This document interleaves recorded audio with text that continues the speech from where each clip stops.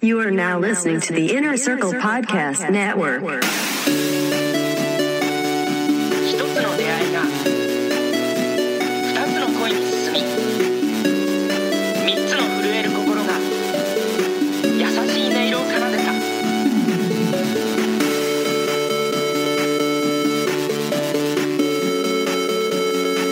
春日京介、15歳。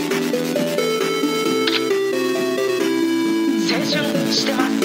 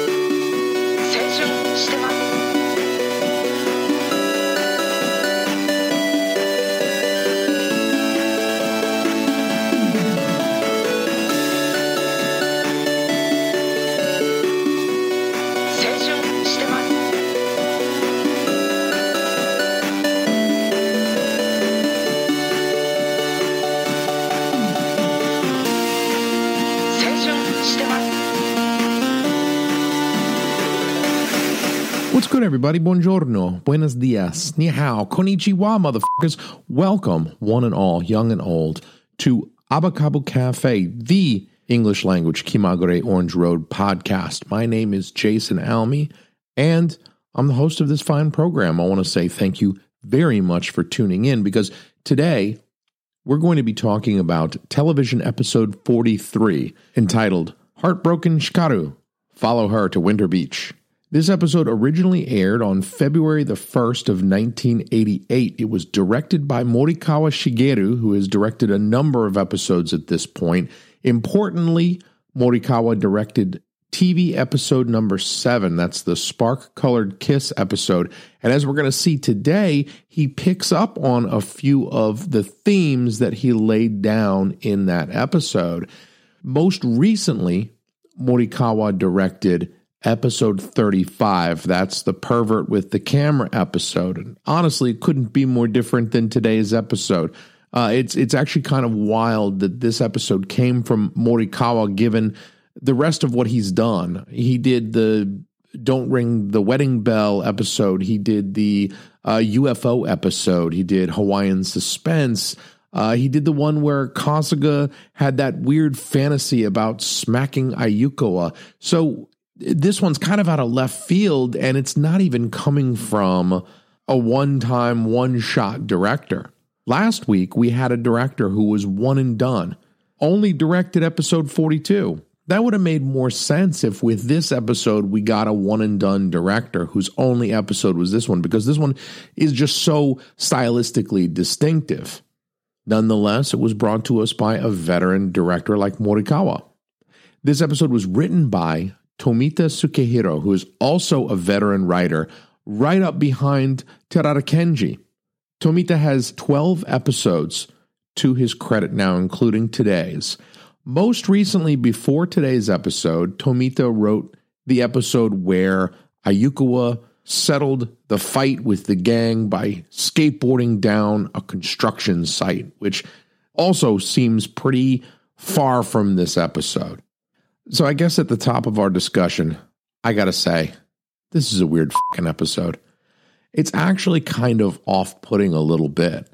And I'm not saying it's bad. I'm not saying that I dislike it, but it's off-putting. I don't know if it's the stylistic differences that make it feel very much as if it's not an Orange Road episode, but it's almost a little disconcerting. I think maybe it's the material, it's the way the material's handled. I'm going to talk a lot about some of what's done stylistically in this episode that make it a little bit more grating for us, and I think a little less comfortable for us as the viewer. And I think that was intentional. I think some of the stylistic differences were intended to make us feel a little less comfortable as the viewer, and that's a lot of what I want to talk about today. So getting into that, some of our stylistic differences include artsy intertitles that were used that don't really convey any actual meaning or significance, at least not really. Our first intertitle is Cubic Game. Then we have Elation, which is spelled completely wrong. Believe Me, which is spelled slightly wrong. Orange no Noise, which is orange noise. Then Cry, Cry, Cry. That one makes the most sense for all of the ones in this episode. And then Eden. Also with this episode, I have read that they brought in animators who didn't do much other work on this show. Although I'm not sure if that is much of a factor here, because the director and writer team of this episode have done a ton of other work on other episodes earlier in the series that are much more characteristic of what we expect stylistically and content-wise from an Orange Road episode. But what really I think we need to notice first and foremost about this episode is how much disembodied dialogue takes place here, where the speaker is not shown.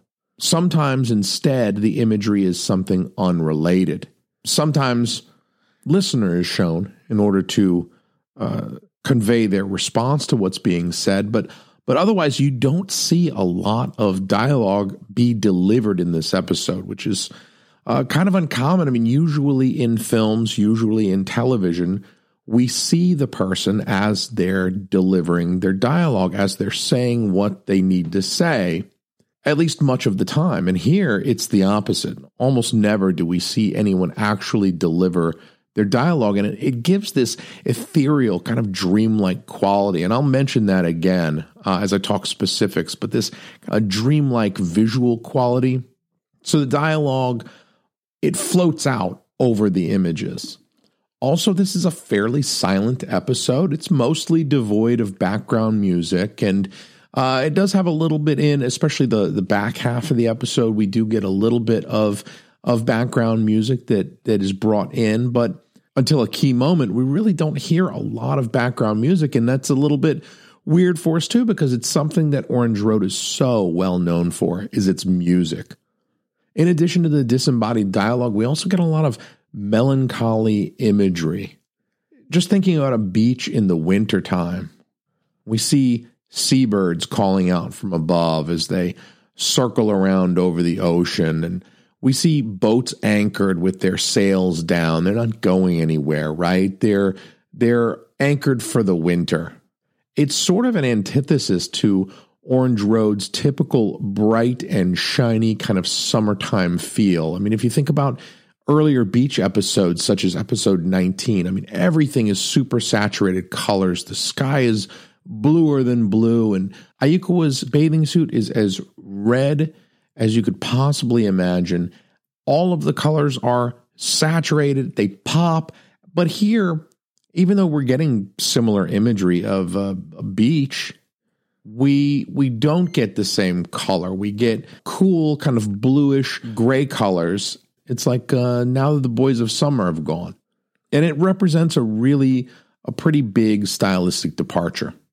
Now, Kasuga's introductory voiceover, pretty common for us to start an episode with a little bit of voiceover from Kasuga, but his introductory voiceover is kind of cryptically delivered as the camera shows us a cityscape reflected in the windows of a skyscraper. So we get kind of a tight-ish shot on a skyscraper. We see the windows, and reflected in the windows is the rest of the cityscape that would be positioned behind the camera.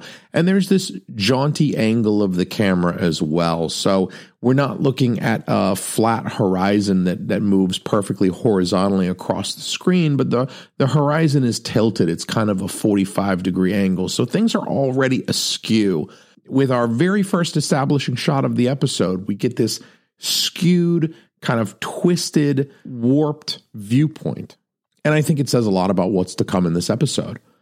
And again, there are no colors here. It's not a cityscape with neon. It's not a cityscape with beautiful sunset behind it. I mean, you can imagine a much more colorful picture. Here, it's just the kind of cool metal. It almost feels lifeless. And we move on to Kasuga and Kazuya having a conversation about forming a band. Kazuya wants Kasuga to join with them, and The voices of these characters are kind of disjointed.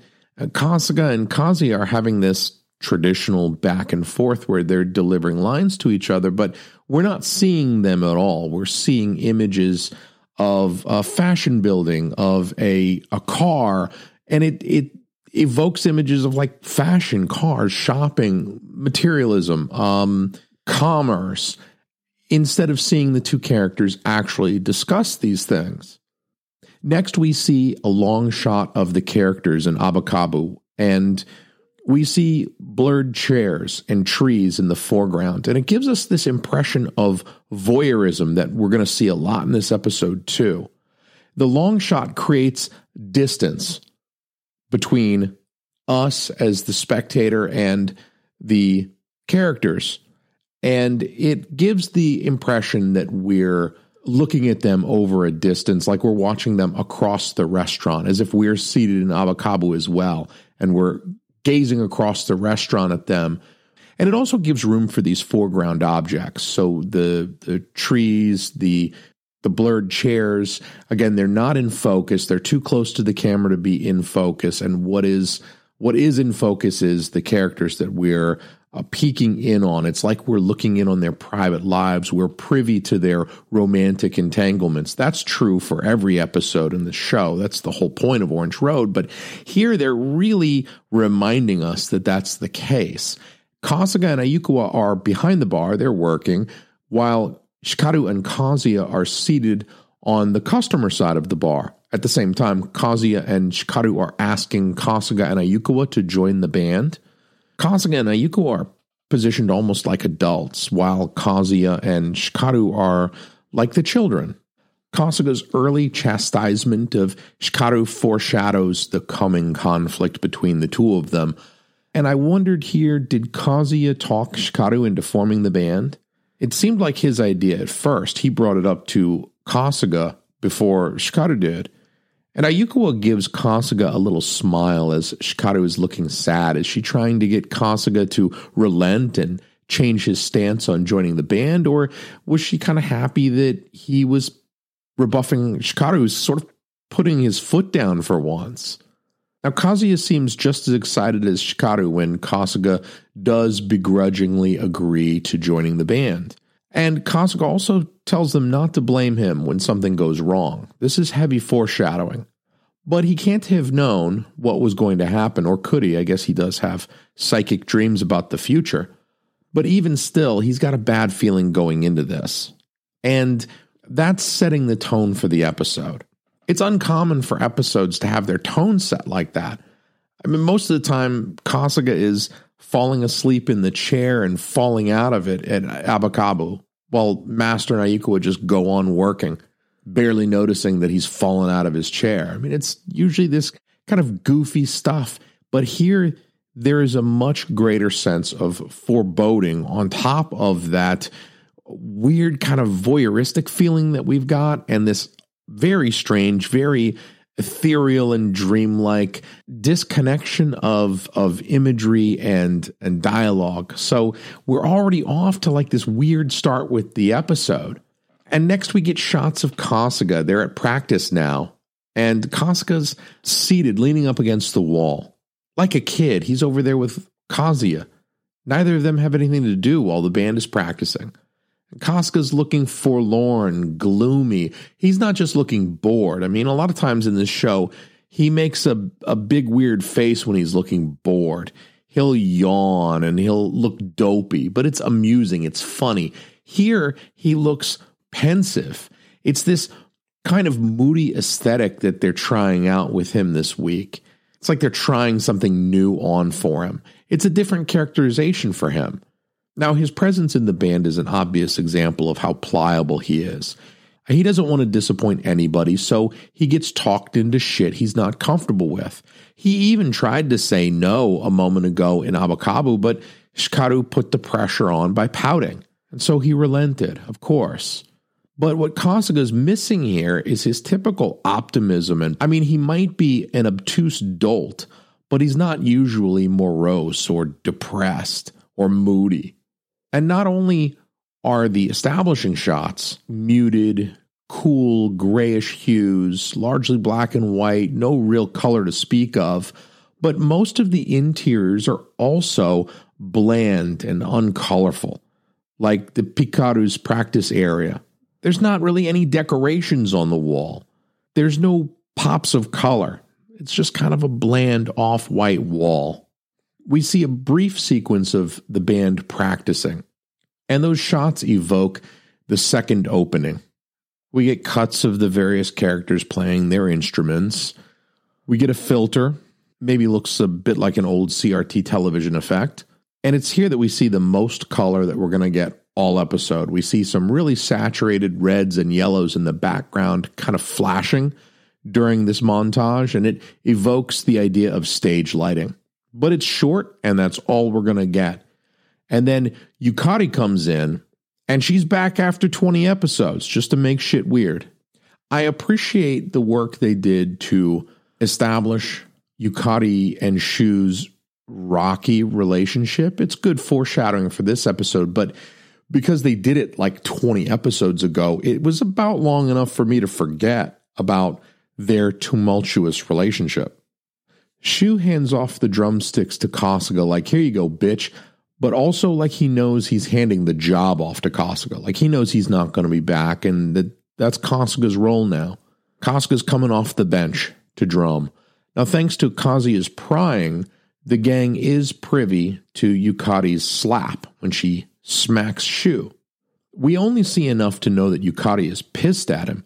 We don't actually learn why she's pissed. What's he done? What conflict is going on between them that warrants her to be so angry and to smack him like that? And we don't see any reactions from the gang either after the slap. It's kind of realistic in that sense. They all seem really kind of too shocked and maybe a little bit too shy to do or say anything. It's just a weird, awkward situation for them to have witnessed. And you can tell that none of them really want to make a move. It's just kind of, like we just saw this thing that we'd rather not have seen. But instead of getting a reaction, we cut to the exterior of the practice room, and we just see the door shut. As Kasuga pushes it closed, it closes us, the audience, out of the practice room, and it denies us their immediate response to witnessing Yukari slapping Shu. So again, it continues this strong sense of voyeurism here. With Kazuya peeking at Yukari and Shu's conflict, we get to see his point of view as Yukari smacks Shu. And then with the camera cutting to the other side of the door when Kasuga shuts it, followed by this fade out, it sort of pushes us out. We're voyeurs, but it's not in the omniscient sense. And we get even more disembodied dialogue as Kasuga and Ayukawa chat on their way home. We get lots of long shots during their exchange as well. We see them only from afar, and it denies us this level of detail because they mostly just appear as silhouettes, and we don't get to see them very closely, so we don't get to see the responses in their facial expressions. Something that Orange Road animators are usually very good about is displaying complexities of Ayukawa's emotions or inner world without any dialogue, wordlessly. But it's not something that we get here in this conversation because we really only ever see her from afar. We don't see them delivering any of their lines. Even as Kasuga is saying goodnight, we only see an image of him standing without his mouth moving. It's an image of Kasuga from a few minutes after the goodnights were said, as he's watching to make sure Ayukawa gets inside okay before he walks home. So the audio we're hearing and the images that we're seeing are out of sync temporally as well. We're hearing audio from a few minutes earlier, and we're seeing Kasuga a few minutes after that audio as he's watching to make sure Ayukawa gets inside okay. Once the light flicks on, he knows he's okay to go. It really heightens the disjointed style of this episode and the dreamlike nature of this episode. And it's here that Ayukawa really should have invited Kasuga in. It wouldn't have been appropriate either, but it would have saved everybody a lot of trouble in this episode. And all of the disjointedness, the lack of music, the complete absence of any humor creates this sense of foreboding. And this sense of foreboding is continuing through these scenes. I mean, it's like no one thought Hikaru was going to die in episode 10 just because Kasuga had some goofy foreboding dream that she was.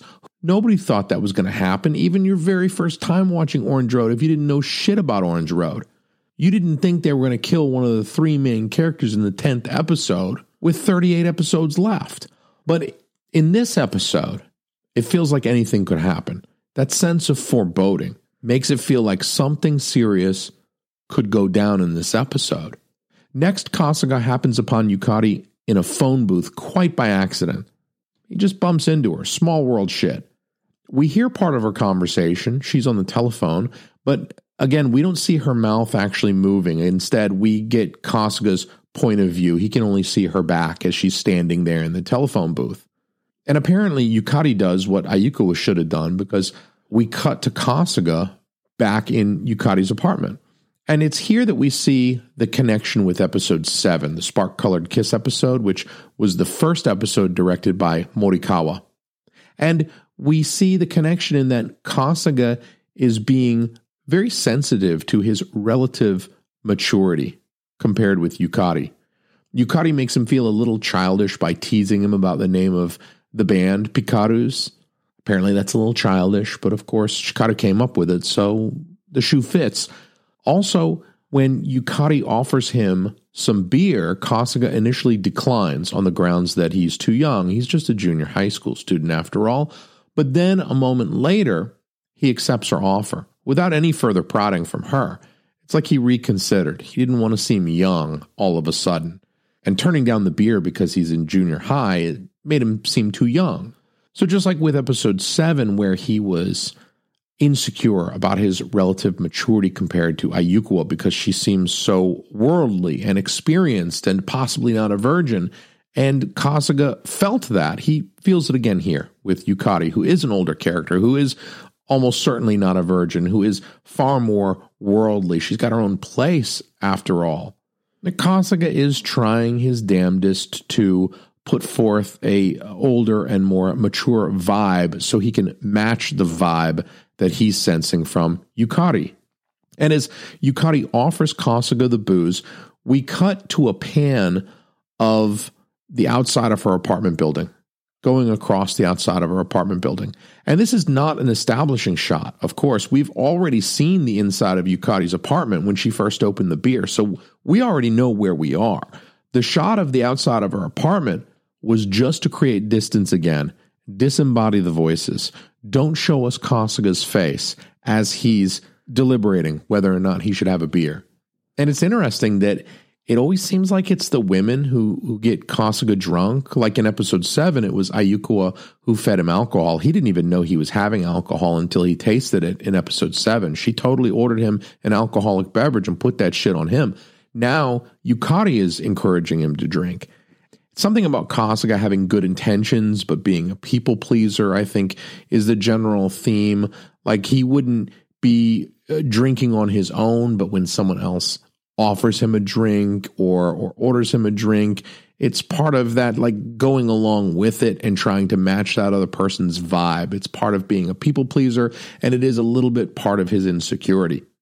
I also need to mention that when we see the interior of Yukari's place, it also lacks color. It's largely monochrome. If you look at her couch, her wall, her carpet, it's all kind of bland. None of it's saturated. None of it pops. There's not even really much decoration. It actually looks like she's in the process of moving. And apparently they watch TV all night, but she does get pretty dang close by the end of it. That last shot, she's leaning on him, and the lights are out except for the TV, and it paints a fairly intimate picture. And we finally get to hear a bit of background music as Kasuga is waking up from drinking. He wakes up on what looks like a makeshift spot to crash, so at least it doesn't look like he's laying in Yukari's bed. But his pants are pretty much off. He's got like one foot in one of his pant legs still. And I gotta say, that looks pretty damning. I find myself wondering every time I watch this episode, Did Yukari pop Kasuga's cherry? I mean, why would she have to shower after just watching TV? Who watches TV and then needs a shower from that activity? Although I can think of some other activities that you might want to shower after.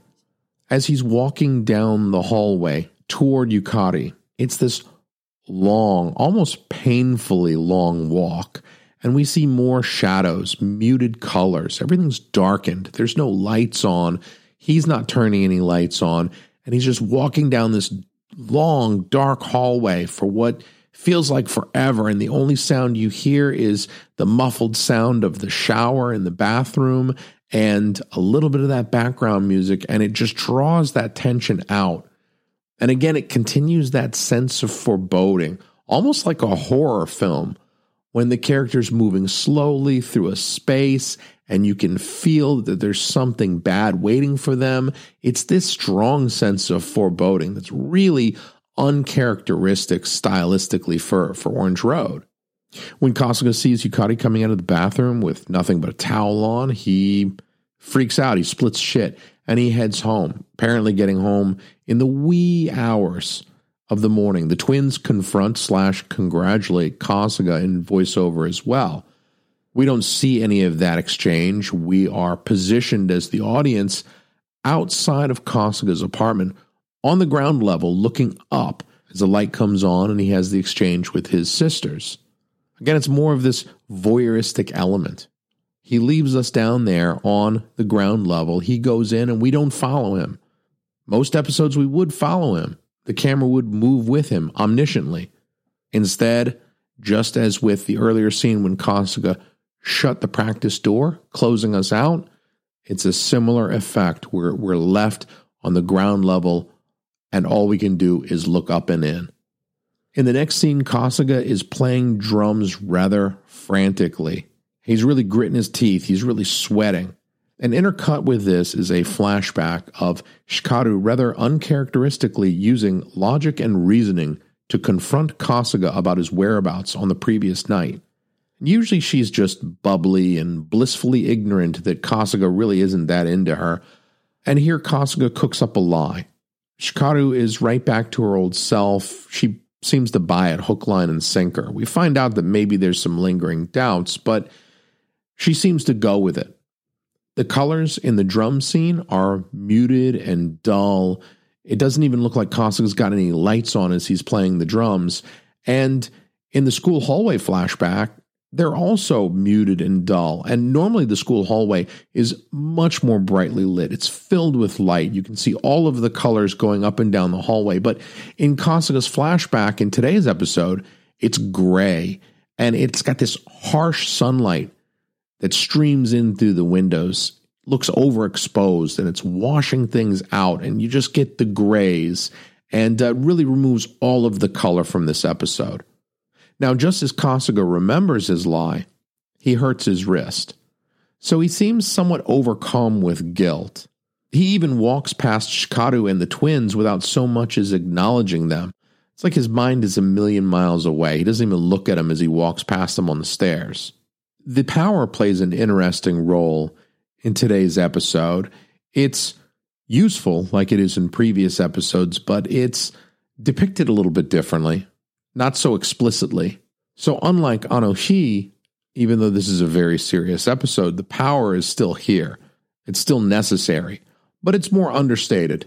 We don't get to hear that sound that it makes every time Kasuga uses the power. And we don't see Kazuya reading minds explicitly. But we do know that Kazuya's power is important here. He has read some minds so far in this episode. His telepathy means that he knows exactly what Kasuga is thinking. He knows that Kasuga feels guilty. He knows that Kasuga spent the night at Yukari's the night before. He knows Kasuga's secrets, and we don't have any reason to think Kasuga told him these. Kazuya must have used his telepathy power to read Kasuga's mind. Kurumi, of course, knows the tricks. She plies Kazuya with chocolate, and he spills the beans off screen. I wonder how Kazuya was able to disclose what he knew about Kasuga's whereabouts the night before without blowing his cover and revealing that he has telepathy. But it's not an important question for us to ask ourselves, apparently. And of course, Shikaru bolts. She runs away in shock. She's upset. She's hurt. As she does so, there's this blinding light behind her. Just as with the earlier flashback of them at school when she first confronted Kasuga, the light is blinding. It almost seems overexposed, but it washes out all of the detail around Shikaru. She essentially becomes a figure standing in a white background because she's enveloped by this light around her, and any detail of any other building or street or sign or billboard is lost because that overexposed light is just so bright. And Kasuga pursues her.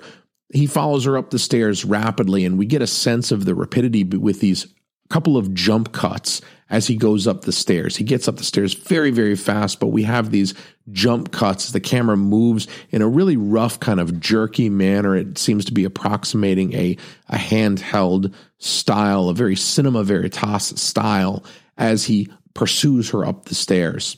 And we get a little bit more limited background music here too, as Shikaru runs aimlessly through what appears to be a cityscape filled with people, but they're reduced to mere outlines. There's no detail. It's just the abstract notion of her running through throngs of people.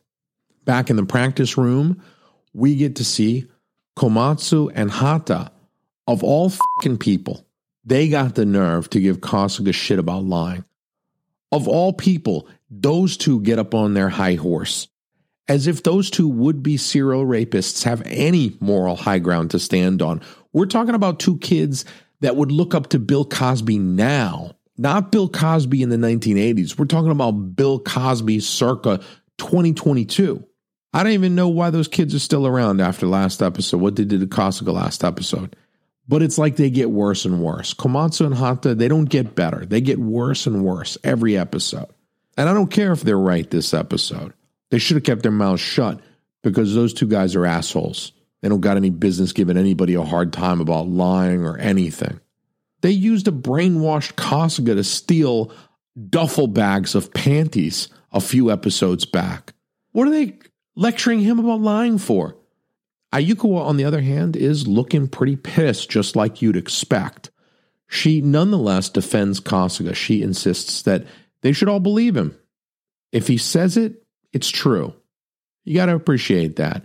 And of course, Yusaku has to come in and punch Kasuga because he's always erupting in violence because he can't express his pent-up homosexual desires for Kasuga. What it is he's just jealous that Kasuga apparently is giving everybody else the pipe but him.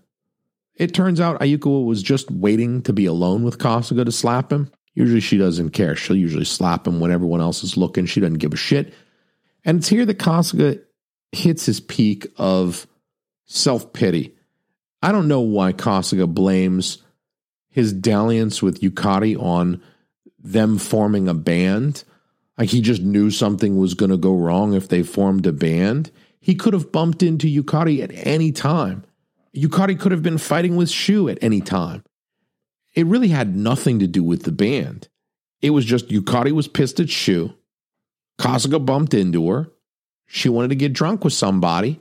Maybe mess around. I don't know. Still a big question mark there. That has nothing to do with them forming the Pikarus. We cut back to Shikaru. She is riding a train now. Who knows where she's going? The people around her on the train, they're just these white images. They're not silhouettes because there is some detail to their lines. You can see which ones are wearing glasses. You can see their facial expressions, but there's no color to any of them at all. So they're drawn, but they're not colored in. And this causes Shikaru to stand out by contrast. Of course, she's fully rendered in color, so she pops out amongst this crowd of kind of nobodies. And this episode really just seems to be an experiment with these characters in this situation. It's much more in line with the serious tone of the movie Anohi, while being more aesthetically bold. Really more aesthetically bold than Anohi or any of the other television episodes. And this is a heavy episode. It's a huge tonal and aesthetic shift for the series. But again, the weight of this episode, the gravity of this episode, the sense of foreboding, the ethereal, dreamlike nature of this episode is all constructed with the visual film language. As I mentioned a few episodes back when I was talking about the giant monster Jingoro episode, that episode was stylistically identical to every other Orange Road episode that preceded it. In terms of the content, what we were witnessing was a vast departure. Kasuga as a ace fighter pilot with confidence? I don't think so. And a sexual history with Ayukawa? I don't think so. Suddenly Shikaru is running a daycare or an orphanage or something. Kazuya is an orphan who's not related to Kasuga. Takashi is not Kasuga's father, but he still refers to him as dad.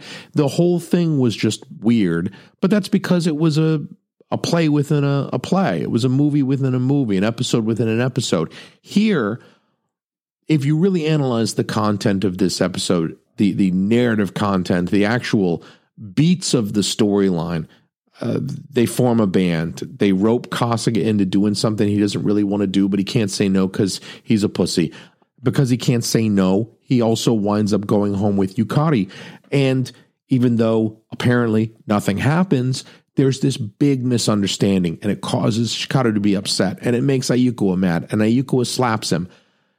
Those narrative beats of this episode don't really sound very different than other Orange Road episodes. It's not the actual narrative content that makes this episode so different from the rest of the oeuvre of Orange Road episodes. It's the way this episode is constructed visually. It's the use of mise-en-scène, it's the use of color, it's the delivery of the dialogue, it's the montage, it's everything that makes this episode just feel the way it feels. So aesthetically bold. They're not really taking any great risks with the characters. They're not doing something unheard of. Ayukawa slapping Kasuga, Shikaru getting upset because there's been a misunderstanding. I mean, this is not new territory for an Orange Road episode. And yet we still get this huge tonal shift for this series, thanks exclusively to the aesthetic construction of this episode. And I think this episode is interesting. I think this episode gives a ton to talk about, a ton to think about in terms of film language and the way film is constructed and the way semantics and semiotics create meaning in film. But it's very different. And in my opinion, it's not really Orange Road. It's not the same as the others, stylistically, tonally. And so I doubt that I would be able to get through an entire series if it followed this narrative style and aesthetic. And it's at this point in the episode that we get the climax, and we can tell because the audiovisual language changes here. Finally, the music kicks in real big. Hikaru-chan.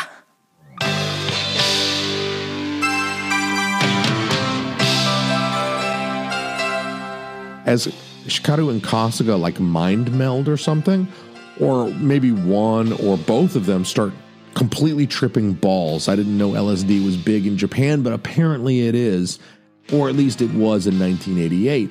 Visually, the rest of this episode is like the stuff of high MTV era. It's non-narrative imagery with like colors and psychedelia. Shikaru is fully separated from her surroundings now. There's only a black background behind and around her. She seems to be floating in space. We get cuts of her looking around off camera, left and right. Despite all of this blackness around her, what's she looking at? We get tight shots of droplets causing ripples against the same black background. It sort of evokes tears in a very abstract way. There are colors that are bleeding from Shikaru like it's an old CRT TV with messed up convergence.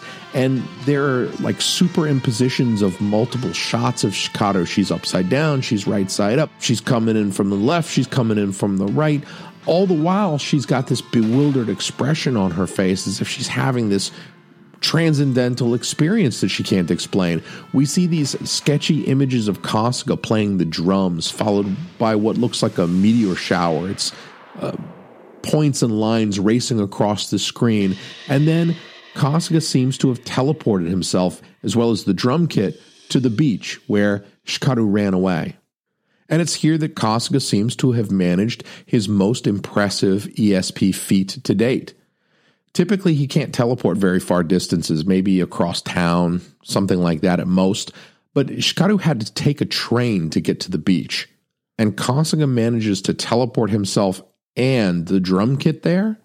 And of course, the winter beach is washed out, similar to some of our other exteriors in this episode. It's desaturated. It's lacking detail. Like the sun just appears to be so bright that most detail is lost. It's this overexposed aesthetic. I mean, it really calls attention to like film stock because that's how an overexposed film stock would look. The whites come in just so bright and they wash out all the other detail because we've overexposed that negative. And apparently, Kasuga and Hikaru make up just in time for Ayukawa to arrive and witness Hikaru riding on Kasuga piggyback. We only see her kind of dismounting him. We don't actually see her get on. And again, their exchange is done, and we're not even seeing Kasuga and Hikaru make up. We don't even get to see them deliver the lines to each other as they're making up. Now, Kasuga looks sheepish when Ayukawa shows up, of course. At no point in time does Kasuga explain not only how he beat Ayukawa to the beach, but how the entire fucking drum kit also got out there in the middle of the sand. No need to explain that, right? It's just Orange Road. And at the end of the episode, Hikaru claims to be perfectly fine, but I have to wonder, is she really? There's something about Hikaru very willfully deceiving herself in this episode. This is an episode where it does seem like maybe Hikaru does know that Kasuga's interests lie elsewhere. A little bit of foreshadowing for the movie. And Ayukawa looks a little uncertain as well that Hikaru is just fine, but Kasuga takes her by the hand and they run after Hikaru. The principal three are now reunited. The status quo is resumed. Doesn't seem like a big deal that Kasuga grabs Ayukawa's hand to run after his girlfriend. And we end with images of the principal three. They're shown happily playing in their band. They're wearing their school uniforms, though, which is kind of weird. And as a final image, we get a very long shot of the overexposed, very whitewashed beach with the trio together as silhouettes, very far off in the distance. And again, to summarize this episode, despite not being a dream, it was very dreamlike. Even familiar scenes like Abakabu are animated quite differently. The characters all seem more moody and sensitive. There's no comedy. There's almost no levity at all in this episode. There's no Uma and Ushiko, and it's all gloom and foreboding without any lasting consequence. And if you would like to shake away the gloom and foreboding, then what I would like to recommend for you to do is head on over to patreon.com/TeamAlmy. There you can sign up for our Patreon. You can become a patron of Team Almy Podcast Studios. We bring you this fine podcast as well as a couple of others. You'll get merch. I'm sending everybody merch. I've actually ordered something very nice for our current patrons just to say, I love you this Valentine's Day. And I do love you. This Valentine's Day and every day. I got a nice gift coming out for you guys. I hope it turns out very good. But I got gifts. If you join, you'll get gifts too. You'll also get access to a whole bunch of really cool exclusive content. I'm doing video stuff, live streaming, and there's plenty more to come. Also, I'd like to please encourage everybody, go check out Creatures of the Night podcast. That's my other podcast. I will put a link in the show notes so you don't even have to go search for it. I'll make sure you get the right Creatures of the Night. It's just a fun, quirky, weirdo kind of DMT, LSD on a beach in the middle of the night while we talk about werewolves kind of podcast. It's fun. It's kooky. It's not heavy. It's not political, so don't worry. But you need more stuff to listen to, and we got more stuff to listen to for you. I want to say thank you very, very much for listening to this episode. And this was a strange episode. This was a tremendous departure from Orange Road as it normally is presented. So if I'm ever going to do something weird and off the wall, it's got to be now, right? So I'm going to leave you with this. This isn't even music from Orange Road. This is music from the NES release of a game called Pictionary. So I don't know. It sounds pretty cool. Please enjoy. I'll see you guys next week. Thanks again.